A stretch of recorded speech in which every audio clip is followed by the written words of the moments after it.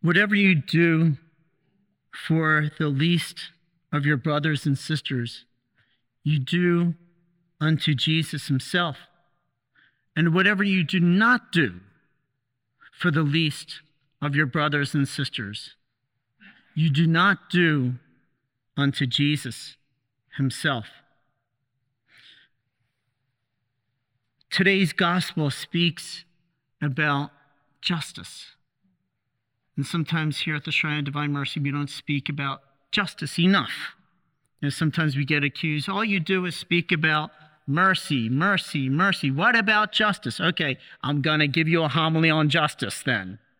If you want a homily on justice, I will give you a homily on justice. We speak about mercy because mercy is more comforting to us. Because mercy is what we truly desire and want. But there is justice. There is two coins. There is two sides to God, two sides of the coin. There is on the one side mercy, but there's on the other side justice. And as Jesus says in the Diary of St. Faustina, if you refuse to pass through the door of my justice, of my mercy, then you will pass through the door of my justice. It's we who choose. It's we who choose mercy or justice. If we do not choose mercy, then we choose justice. That's why we always present mercy here first, so that you will choose mercy, so that you will ask for mercy, so that you will be merciful. But if you do not choose that, then you will fall into the hands of the God of justice. So there's always two sides to these homilies. There's like the A side of a record and a B side of a record. And probably if you're younger, you're probably like, what's a record? Well, I think records are popular still. There's an A side and a B side. The A side is the song that we really want to listen to. The B side is like, it's a good song, but we listen to it every now and then. So we want the A side, which is mercy. But there's a B side, justice also. And so the gospel today shows us judgment. Judgment will happen. And there's two kinds of judgment. The first is the particular judgment of each person. The second is the general judgment of nations itself. Whole nations will be judged based on their conduct. That's pretty scary.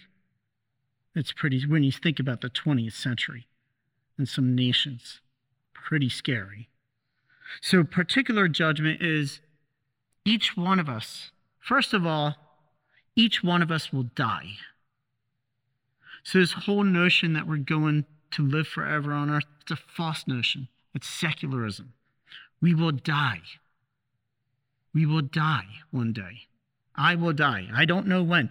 The mystery is we don't know when we will die. Each one of us listening here does not know when we will die. Some of us listening may die this year. We may die this year. It's a scary thought. We may die this year. We don't know. There's no guarantee. There's no guarantee as far as your age. You could die at any age. You could die at any time in your life. That is why, how should we be prepared if we're going to die? Then after we die, there's a particular judgment. As people relate in near-death experiences, that they always go through this tunnel and they see this light and God is there. And they say that they see their whole life. You see their whole life flashing by. They see everything in their life. They see all their actions, all their inactions. They see all their good. They see all their bad. They hear all their words that they spoke. They even hear their thoughts of the way that they're thinking. And that's scary. Even your thoughts are judged. So we're judged on actions, words, and thoughts. That's a good way of examining your conscience for confession. What are my actions? What are my words? What are my thoughts itself? And so if we're judged on that, how pure must we be? How much we need to ask for God's mercy. And so we see all that. And Jesus, after we see our lives, asks us two questions. Did you love me?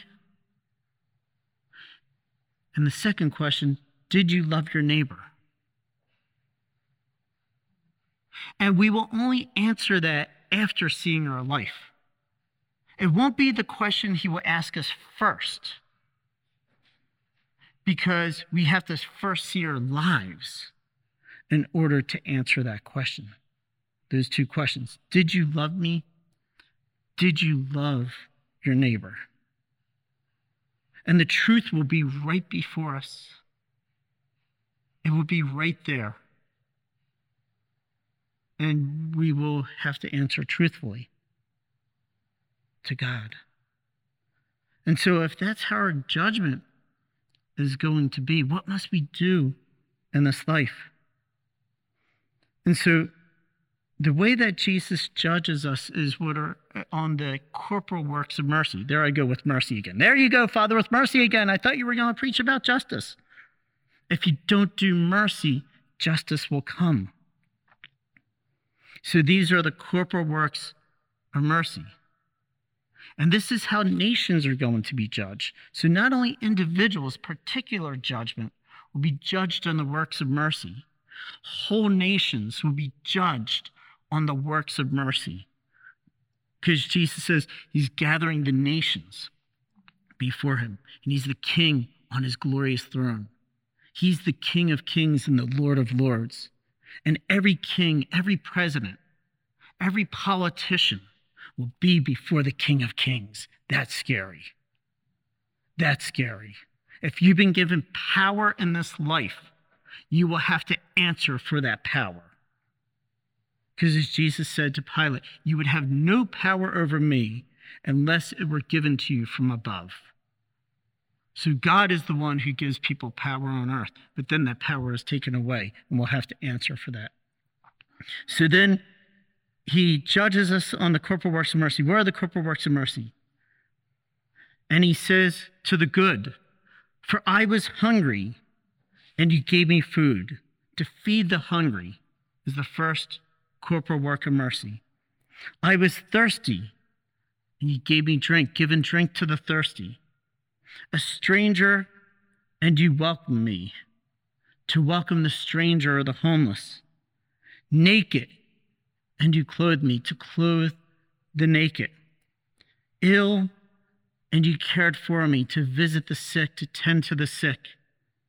In prison, and you visited me, to visit the imprisoned. These are the corporal works of mercy. And then the righteous answer, Lord, when did we see you hungry and feed you, or thirsty and give you drink? When did we see you a stranger and welcome you, or naked and clothe you? When did we see you ill or in prison and visit you?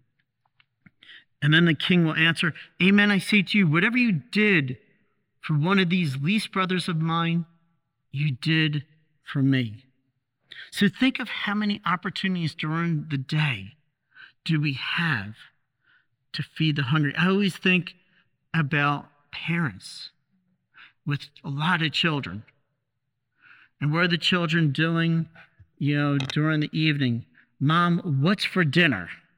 Dad, what's for dinner? What's for dinner? And then you feed them. What are you doing? You're feeding the hungry. You give them something to drink. You're giving drink to the thirsty. Parents do the works of mercy. They don't know it, but they're doing the works of mercy by feeding, clothing their children. But when you reach out to the homeless, when you reach out to the poor, when you visit the sick, anyone in the medical profession, you're doing a work of mercy because you're visiting the sick every single day. You're carrying them. You're trying to cheer them up. Or if you're a surgeon, you're helping to fix whatever is wrong in their body. And so the medical profession is really wonderful because you can do works of mercy every day as a medical professional. Some people visit prisoners who are in prisons. Now, the prisoners that are in prison, do some of them deserve to be there? Absolutely. But sometimes they need someone to visit them to share the gospel with them.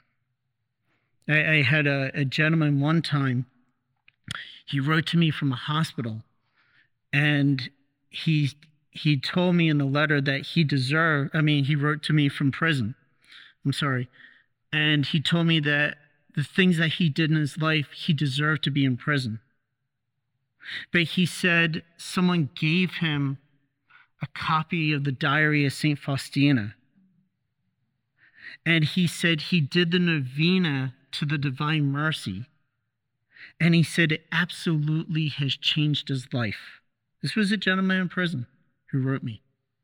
He said it absolutely changed his life. He was asking if he could receive any more material, which we gave him, and that he was going to try to make reparation for the sins of his life while he was in prison. That's the power of divine mercy. Yes, he was going through justice by the civil court system, but also there's even mercy for those who have done wrong, for prisoners. Because you think of the good thief on the cross. He was a thief. So he deserved the sentence. That's what he said. We deserve this. We deserve the penalty. But Lord, remember me when you come into your kingdom. And Jesus said, this day you shall be with me in paradise. He asked for mercy. He was given mercy. But yet still accepting justice because he died on the cross. So mercy and justice are mixed a lot of times in our life. And think of all the opportunities we have to practice mercy so that we don't fall into the hands of justice. Now, the flip side, that was kind of like the A side of this homily. Now I'm going to give you the B side of this homily. All you who want justice, yes, come on, give me justice, Father. You have some people like that. So, justice is also there. And Jesus says to those on his left, depart from me, you accursed, into the eternal fire prepared for the devil and his angels. And these are the people that do not do the works of mercy. For I was hungry, and you gave me no food, people that starve other people. I was thirsty, and you gave me no drink. A stranger, and you gave me no welcome. Naked, and you gave me no clothing. Ill and in prison, and you did not care for me. And then they will say, Lord, when did we see you hungry, or thirsty, or a stranger, or naked, or ill, or in prison, and not minister to your needs? And he will answer them, amen, I say to you, what you did not do for one of these least ones, you did not do for me. And these will go off to eternal punishment, but the righteous to eternal life. A lot of people will say, why doesn't God do anything against evil? Why doesn't God do anything to stop evil? We see evil in our midst all the time. You're seeing it right now in Ukraine. Why doesn't God do anything to stop it? Why doesn't God punish those who are doing evil? Those who are starving people?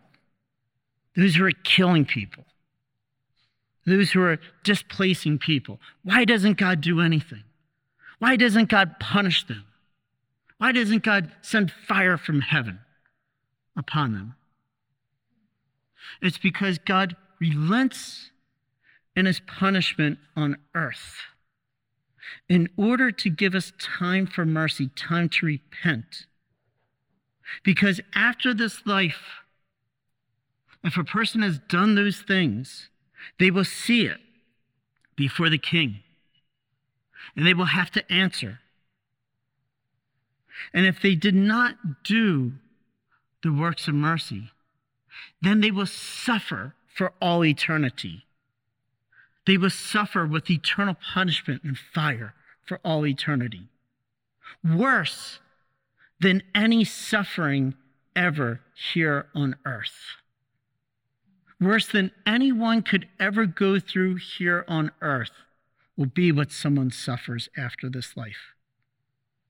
That is why God has all eternity to punish a sinner. He has all eternity. Yes, he could punish them right now, but he has all eternity to punish a sinner who does not repent. But that's why he relents in his punishment, and he gives us time to repent. He gives us time for his mercy. But there will come a time of judgment for that particular person and for a particular nation. There will also come a time of judgment. So that's why in Lent, it's like we look to the future of, yes, justice, of judgment. It's not to scare us, it's not to frighten us. Rather, it's to inspire us to lead better lives, to be better people. So if you look in the mirror at yourself and you see that, boy, I look like a goat. I don't look like a sheep. You ever see a goat with their horns and they're butting everyone? And goats are rambunctious. If any of you are farmers and know a goat compared to a sheep. And sheep are just dumb. They're just there. They're eating their grass and they're following the shepherd's orders. So if you look in the mirror and you say, I have a lot of goat in me. I don't have a lot of sheep. I'm not meek. I'm not humble. I'm not reaching out to others. My life is all about myself. I'm not feeding others. I'm not giving of myself. I'm not visiting the poor and the sick. I'm not doing that. And that's why we need a good examination of conscience during that. And you could always change. You could always say, I want to be a sheep. I want to be on the right side, not the left side. I don't want to be a goat at the end. I want to change. That's where it first begins. And you can do that today, not tomorrow. Don't say, well, I'll do that tomorrow. I'll do that good work. I'll say that good word tomorrow. Don't do it tomorrow. There's no guarantee you will be here tomorrow. You don't know. Do it today. If you find that you need to make a change, do it today. As they say, now is the day of salvation. Now is the time of mercy. Today is the day of salvation. Today is the day to make a change in our life. Do these things that God has asked you to do. Love your neighbor in order that you may truly love God. And when you do those things, you will not fall into the hands of justice, but you will fall into the hands of mercy. Are you a Marian helper? Join our Spiritual Benefit Society and start sharing in the graces of all the daily masses, prayers, and good works of Marian priests and brothers all over the world. Sign up is free and easy. Simply visit micprayers.org. That's micprayers.org. Thank you, and God bless you. Please follow or subscribe to this podcast to receive the latest episodes and updates. If you have been blessed by this podcast, I invite you to leave a review. Reviews greatly improve our podcast ranking and will help spread this podcast to other people throughout the world. Are you enjoying this podcast? I invite you to listen to more shows brought to you by the Marian Fathers of the Immaculate Conception. Join us daily for enriching spiritual content, which will help you on your journey with Jesus Christ. Simply visit DivineMercyPlus.org for a complete list of our shows. That's DivineMercyPlus.org. Are you a Marian helper? Join our Spiritual Benefit Society and start sharing in the graces of all the daily masses, prayers, and good works of Marian priests and brothers all over the world. Sign up is free and easy. Simply visit micprayers.org. That's micprayers.org. Thank you, and God bless you.